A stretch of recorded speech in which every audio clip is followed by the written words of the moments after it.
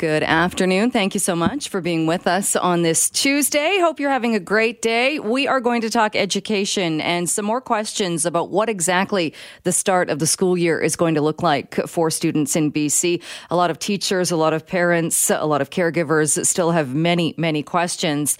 Many for the education minister, so we will see where things stand right now. Also coming up on the program, if you didn't win yesterday, there will be another opportunity to win a 4-pack of tickets to the Vancouver Aquarium. They've brought in some new measures to make it safe to be at the aquarium, so keep listening and I will give you more details on when you can call in and answer some very easy trivia questions to win the passes to the aquarium. And air travel in this country, Air Canada, one of the major airlines, making some big changes for its loyalty plan members.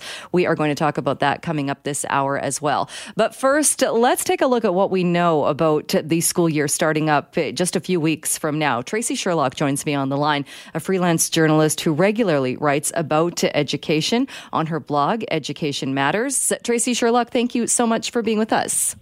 Oh, thank you for having me. It seems like the education minister is now hinting at perhaps a bit of a staged return to school or a bit of a delay, that it won't be everybody back all at once. What do we know, or what are you hearing as far as what the return to school is going to look like? Okay, so I haven't heard anything about a staged return to school.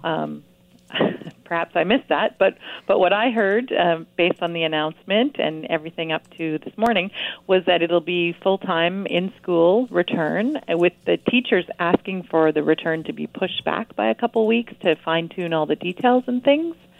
But that I hadn't heard that that's being that's happening. Sure. Sorry, I didn't mean to put you on the spot there. And to be honest, I was just getting that from Richard Zussman Reports, who's our global reporter in Victoria. Richard was tweeting earlier today saying that, and again, I think this is what's frustrating to a lot of people, is that there were these hints that perhaps there will be more of or that it's working on the school plan, and that it could be more staggered, not everybody back. But again, that's one of these questions that so many people are really looking for answers. I certainly wouldn't be surprised to see that happen, because not only the teachers but the principals and vice principals have also asked for a delay in having the kids come back so that they can fine-tune the details. Premier Horgan did say they're going to keep working on the plan, and it's going to be flexible and it'll be fine-tuned. He said that last week, so I certainly wouldn't be surprised to see some changes happening. Do you think that parents have enough information at this point, too, as far as what it will actually look like with students in classrooms, whether some will be wearing masks if they choose to, others, how close they'll be to other students and such? I think right now that's a big concern for parents, is that they don't have all of the information. And I also think that the health authority, like Dr. Bonnie Henry, would tell the parents, let's wait for the schools to give out the detailed information of how it's going to work before we panic. Because August 26th, schools are supposed to come out with a more detailed plan of what their specific situation will be. And I think the government's hoping that will ease parents' worries, and I'm sure parents are hoping that too. Which seems like that's really close to the beginning of school, that even if that is the most detailed plan and that's when all of these or some of the answers will be given, that's really close to the actual start of the school year. It sure is, especially if you want to make alternate arrangements for your child based on the plan. Yeah, it is very close to the start of the school year. And remember, too, that teachers don't actually start back to work until the day after Labor Day, so it's very sudden for them. And many school administrators are also on holiday over the summer, not the entire summer, but part of it. So that's very, very close to the beginning for them as well. And are you hearing concerns from people as well that, and even Dr. Henry has said, we will expect that there will be cases of COVID-19. We know that in going back into this type of reopening, there will be cases. Do you get the sense that people are confident then on what happens if there is a case and exposure at a school? No, I don't get the sense that they're confident about that. And she has said very clearly that if transmission is low in the community, it will be low in schools, but if transmission is high in the community, there's going to be cases in schools. And right now, our transmission is going up. We're averaging around 50 cases a day, and I don't think parents feel confident about what will happen if there is a case in school. And I know they're concerned that the plan doesn't call for mandatory masks, and I understand why it doesn't, but it's a concern for parents, and why class sizes are not smaller so that there can be adequate distance between students within their learning group. Although I've seen arguments on both sides of that too, when we talk about masks for students and for children, and some making the argument that, it can be traumatizing for kids, or you don't get the buy-in from kids. But on the flip side of that too, I see kids wearing masks in public, and it almost seems in some cases too, kids are more able to change and embrace things. And if wearing a cool mask is part of going to school, it might just be part of going to school. Kids are definitely adaptable. And Dr. Bonnie Henry did point to that yesterday when she said, parents, you should start socializing your child to get used to wearing a mask. And it's true, they can adapt to anything. So, yeah, if you're going to the grocery store, bring your child, get them to wear a mask, try it out. It won't be good if we leave that to the teachers to have to enforce that, for sure. And so August 26th, do you think that looks like the date, or do we anticipate that we'll get any more information or more clarity on this before then? That feels like a long ways away. It does. When it's your summer holiday, though, it feels very short. It'll be here in the blink of an eye. I'm sure that this is going to continue to evolve as the summer goes on. Pretty much a guarantee. All right. We'll leave it there for today. Tracy, thanks so much for joining us. Appreciate it. Thanks for having me. We are actually going to talk a little travel. And if you are somebody who is an Aeroplan member, you likely got an email talking about some big changes coming to Aeroplan come November. Well, who better to talk about this than Claire Newell, president and founder of Travel Best Bets. And Claire is on the line with me now. Thanks so much for being with us. Oh, thanks for having me, Jill. I was actually pretty excited about this. And I'm sure that about the 5 million members that are all part of Aeroplan will be probably quite excited about some of the changes. So I'm a very avid user of Aeroplan, and I've tried all different points programs. But some of the things, even though I think it's one of the better programs out there, that kind of bothered me. And I think they're addressing them in some of the changes. One of the things that's really important to know is that if you have a credit card that is TD, CIBC, Visa, or American Express that has those loyalty programs, it's not going to change. So that's really good news. You don't have to go out and get another credit card. There was talk of that if you didn't have one of the member banks. And that's going to be good until at least 2030. So a good 10 years. The other thing is that it will be automatic. So it'll be automatically transferred into the new program. And you know how we interchange points and miles and all of that type of thing? Mm-hmm. They're going to officially call them Aeroplan points. Which is good. Now, for some of the things that always bothered me with the program were that you couldn't access every seat. So if you didn't, get those maybe 2 seats that were business class to New York City 10 months out, you may not ever get them. So now you actually have access to every seat on Air Canada and no restrictions. So that's really nice. But what will happen, though, is that it will be predictable pricing. So instead of, sometimes when you saw that it was, say, $50,000 to redeem a certain flight route, now I used to compare. I'd look at 50,000 points and then I'd look at the price and I'd be like, you know what? It's super cheap right now. I'm not going to use my points. Not 50,000 of them when I can get the ticket for, say, $250. So now the amount of points that are redeemed actually will follow the market pricing. So that's kind of bad if you have, a time period that's very, very busy, because as you get, people book, the price goes up. So as there's more demand, the price will go up. But it's something to keep in mind, and it will benefit a lot of people, especially if you are one of those people who book well in advance.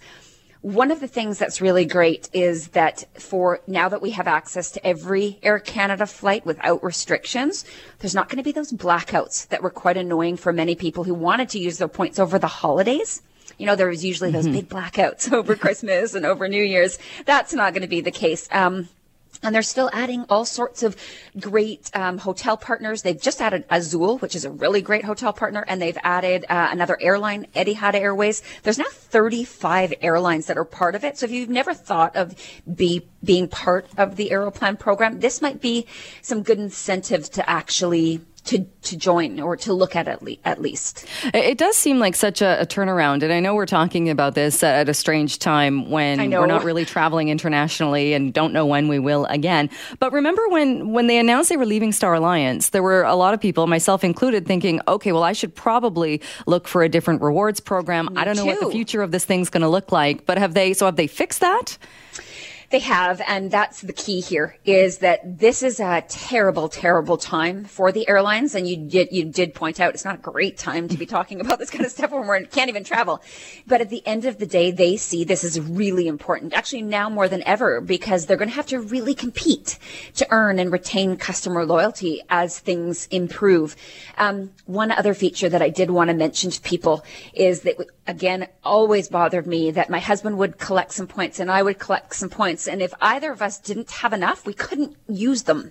You know, we couldn't combine them. And now you can share points for families. So that's a really great thing.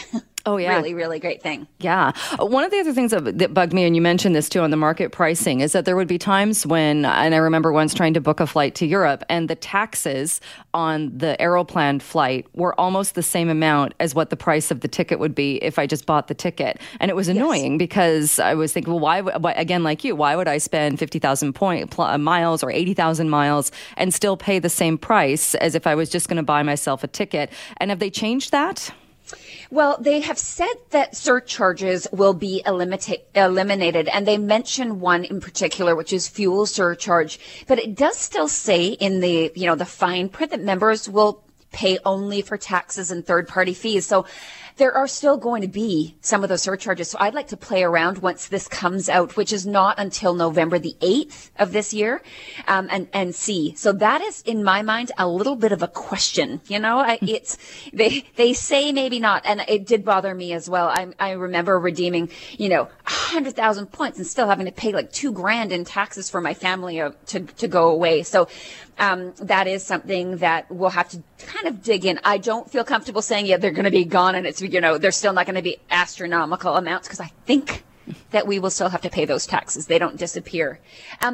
Another thing that's kind of, do we have much time? Yeah, absolutely. Okay, because I don't want to, there's lots of interesting things to this whole program, but I just didn't realize how much time we had. But you can actually now use your points to upgrade your flight. So if you've bought a flight in cash and you decide, I kind of think I want to splurge now and go premium economy, if there's availability, you can use your points for that. And you couldn't previously, which is really nice. And the other thing, when you have almost enough and you're so mad, you're like, geez, I just almost had enough. With other programs, you were able to actually pay the difference, and not with Aeroplan. And now you can. Which makes sense, too, because if other programs were doing this, like we've been talking about, they're hurting. They need to make it attractive, and they need to entice people, I would think, to come back and travel. Yeah, and this looks at a lot of other programs that obviously this is kind of what I do, and I love to see what's out there. And I do look at the other programs, and they've basically taken the best of those programs, even as little details, that now you can, as a member of Aeroplan, you can use your points for extras, like the Wi-Fi, or you want to get into the Maple Leaf Lounge, or you want to use your points for the little things. You can now. And that never was the case. You'd always have to pay. Here's your credit card.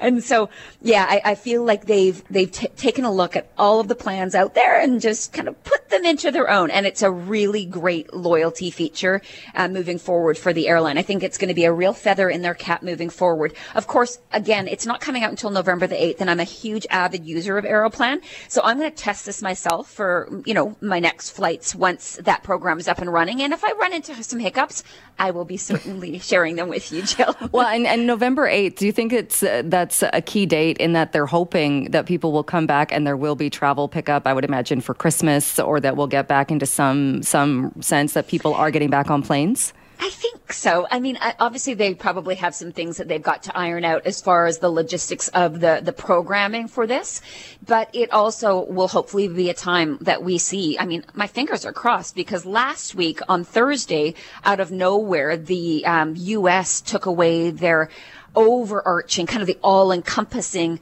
travel advisory to travel anywhere outside of the U.S. And they're looking at each country, whether those countries want the U.S. in there or not is one thing, if they want the tourists. But Canada still has that big overarching travel advisory, and we're law-abiding citizens here, and we kind of listen to our government. And so I hope that, that the overarching ban will be lifted. It's not a ban. It's an advisory. You can still travel. But once that's lifted, I think that people will really start to travel, and many of them who haven't been able to use their points and have been, spending on their credit card and collecting them will probably want a little bit of a getaway. So taking a look at some of the numbers, and a new study shows that the Canadian restaurant industry could face a $20 billion loss over a year due to COVID, due to the shutdown and the limited return when it comes to restaurants. And not only that, it's also having to do with the habits that people have changed, whether it's working from home and buying and preparing more food. Well, to talk about this, let's bring in Janet Music, Program Coordinator at the School of Information Management at Dalhousie University. Thank you so much for being with us. Thank you. Tell me a bit more about this study, taking a look at the Canadian restaurant industry and I guess some of the changes that have been a bit negative for the industry. Yeah, well, it's interesting, I also, in addition to working for the School of Information Management, I do a lot of research in food with the Agri-Food Analytics Lab, and we tend to look at food prices. But just before Christmas, we asked Canadians, how they were going to make new food resolutions. So this was in December, and about 60% of them said they were going to spend less time eating out at restaurants and cooking at home. I don't think anyone had predicted global pandemic would force them to be at home and not out at restaurants. But it's really taken hold. And so we would see, I think before the pandemic, about 40% of our food dollars spent in food service, so restaurants, coffee shops, etc. And at the peak of the pandemic, that was down to just under 10%. So it's really had impacts in the restaurant industry. But I think going forward, what is, most alarming is the uncertainty. So our study did find about 25% of people are working from home, but about 40% don't know where they're going to be this time next year. So how that's going to play out in the restaurant industry, there's going to be some impacts, and they're probably going to be negative. And did you get the sense when that those changes, whether it's working from home, buying food and cooking more, is it because of a lack of income maybe, or that shift, or is it because people are still uncertain about going to restaurants, or perhaps frightened of going to restaurants and possible COVID exposure? Yeah, we did certainly ask Canadians that at the end of May. So still pretty peak COVID information, misinformation, not sure what the information is. Should we wear masks? Should we not wear masks? What is actually going to help us? Are we going to catch COVID from our groceries?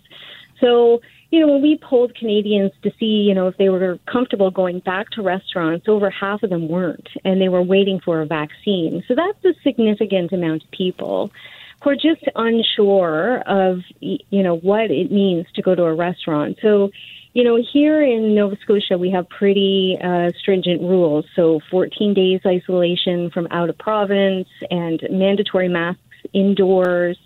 And that includes restaurants. So you put on your mask, you go into the restaurant, you can take it off while you're at your table. But if you go to the washroom, you have to put your mask back on.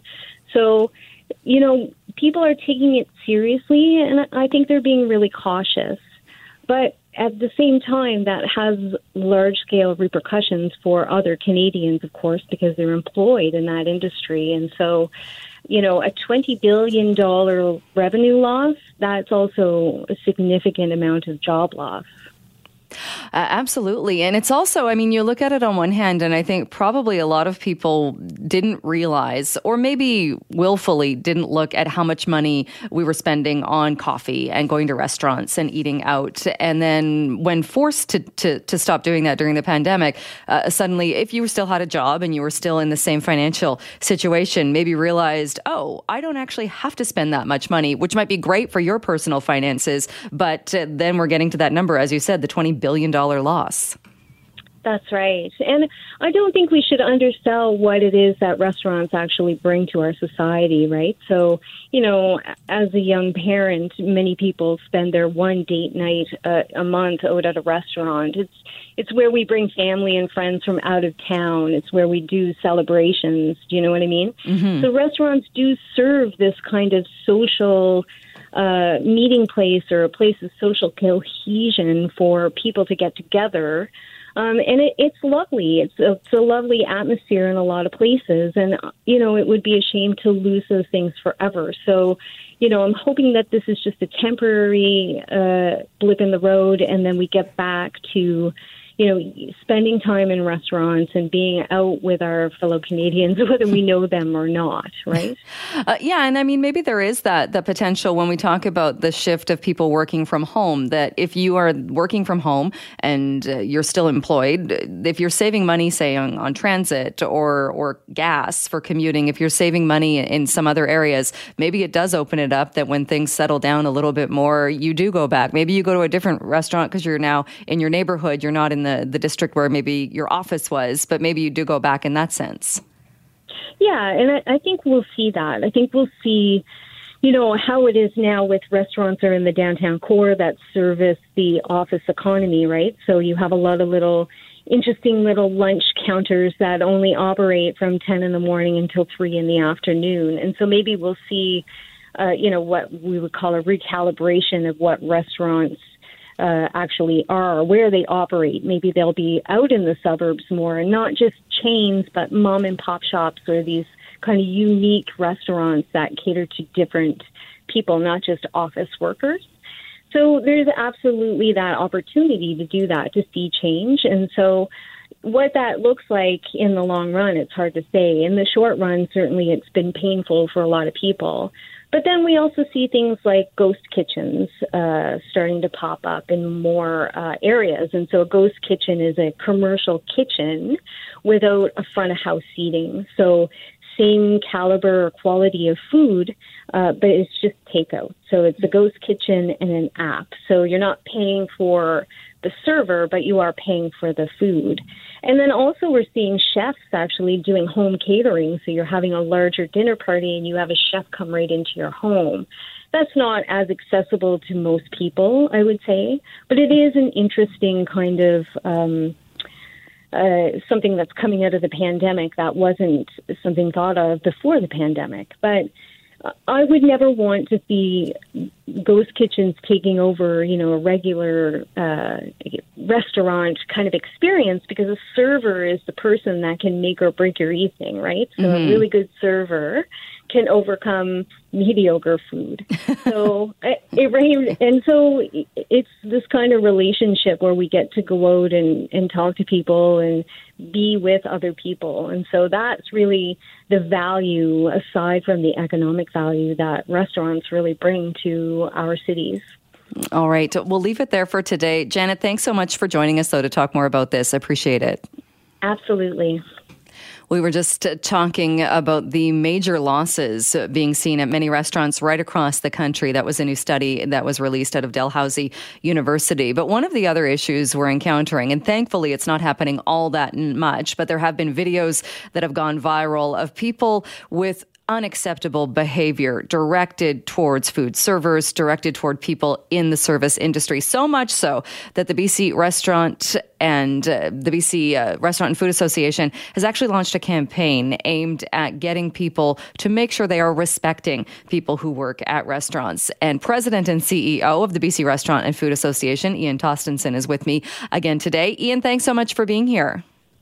Hey, Jill. How you doing? Great. How are you? Good, thank you. It's pretty sad that we have to have a campaign saying if you can't follow the rules, please don't come to a restaurant. But it's out there because of these few cases. What is your response when you've seen some of these viral videos? Well, the guy in the shoe shop, that guy was, I think most everybody's seen it. Global played it a few nights ago, and this is where the guy went off on the gentleman owned the Asian restaurant.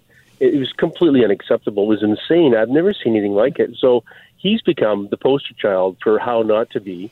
And so we quite clearly said, and it's really hard for us to say these kind of things, but, if you don't want to follow by the rules, which are really simple, then stay home because we don't want you and we don't need you. And the people in restaurants that are going out that are enjoying themselves and the frontline staff that, are providing that service in the pandemic world that we're in right now, we don't need that. And there's been incidences, you're right, Jill, it's not widespread, but we've seen it in Victoria and Kamloops and Kelowna where some guy came off because he couldn't seat 7 people at his table. And people just have to realize, and the majority do, we're trying to do this in a way that is safety for the public. So the second part of this campaign, which is Stand Up for Service, where we're encouraging the public to nominate those businesses and those servers that are doing an excellent job, so we can celebrate the positive side of this and not focus too much on the bizarre activities as demonstrated by that guy in the shoe shop. And that's true. And it's, I suppose, a good thing that is not the norm. That's somebody who even knows the backstory and what led to that happening. But it is nice to focus on the positive as more and more people are becoming more comfortable going back to restaurants and getting out there and supporting them. Well, yeah. And, remember that we're all in this trying to figure this out. And, it's the rules are pretty simple. You're taken to your table, no more than 6. The table's 6 feet apart from the next table, and there's no table hopping. And, apart from that, go have fun. I mean, just, way you go. And it's working in most cases. But the servers, the serving staff tend to be younger, and, they're trained in providing service and hospitality, not becoming, people that have to deal with stressed out people. We get that. I know a lot of people are stressed over COVID. And it's hard to navigate it all the time. You have to watch this and watch that, wear a mask and stuff. We're trying to make the experience in a restaurant great. That's why, if you really don't feel comfortable or you're not sure of the rules and you don't want to abide by them, and just, come another time. But in the meantime, we've got, really good success coming right now with the restaurants. But as you know, Jill, we're at, just over 50% capacity. So, we've got to make sure that we don't lose that and go backwards. Otherwise, those losses that we're having in Canada right now in the restaurant industry will just get worse. And when you talk about that too, and using that video as the extreme case, but you also mentioned the rules, and these are health official rules of the 6 people per table. I think that's something too, in that I'm sure servers are constantly having to tell people, like you said, you're not allowed to table hop. Don't put 7 people at a table and think that it's okay because it's just one more, because it's the servers, it's that restaurant's business that's on the line. Well, and exactly. And then what happens is we get calls, which is great. If we get anybody wants to contact us about a restaurant they don't think is doing it right, let us know. We'll follow up with the restaurant. But it just makes everybody uncomfortable. And, it makes other patrons uncomfortable. And they'll think, well, if the restaurant's going to sort of go with 7 people there and don't seem to care about table hopping, what kind of restaurant is this? And so it's so important that we set the pace. In fact, last week, we sent out a note to industry saying our recommendation. This is not Dr. Henry, but our recommendation for every restaurant is to wear masks, because that's the expectation of the public. So the public were going in saying, well, they didn't have a mask, but they did, so they may not be doing it right. Well, they are doing it right. So we're trying to clean this up. It's taking a while, obviously, but we're getting there. And the good weather in the patios, there's some good things that are going our way right now. So, I think it's, in a way, the guy in the shoe shop he's really sort of made it evident that we got to watch ourselves, and no one wants to be in that situation like he's got himself in right now. So, yeah. And even, I'm sure people, like you said, it's 50% capacity in a lot of places. There are lineups. It does take longer to get into a place. Patience really is key. And there's just no point. I mean, servers, unfortunately, take the brunt of this in non-pandemic times. It's just, there's just no excuse to be rude to somebody, especially now. Well, exactly. I mean, just because we're a little bit stressed out here doesn't give everybody a sense of going and just rail on some server or rules that they don't understand or don't want to understand. It's not their right to do that. Our right is to provide that safe and enjoyable place. And in fact, we're seeing people that are kind of enjoying this distancing in restaurants and having a bit more privacy and some plexiglass. Most people are saying, I had a really wonderful experience. It was a bit more private and a bit more quiet. And so, our big challenge now will be how we deal in the fall with patios. And in fact, we're having this creative conversation with the City of Vancouver about maybe winter patios, which is kind of cool. And, the whole takeout service and making sure that stays strong, et cetera, because once the patios close, that's going to be really tough for restaurants to have sales according to the limited capacity. But it's been really an interesting journey, and I'm really proud of our industry to what they've done so quickly. And, I just reminded myself last week, Jill, restaurants seem to be the face of all the things people see what they should be doing by the way restaurants are doing it. So masks and social distancing and washing hands and all those things are things that it's our responsibility to demonstrate that beyond reproach to set an example for, the public at large. All right. So we'll leave it there for today. Ian, thanks so much. Always good to talk with you. Thanks, Jill. Have a great day.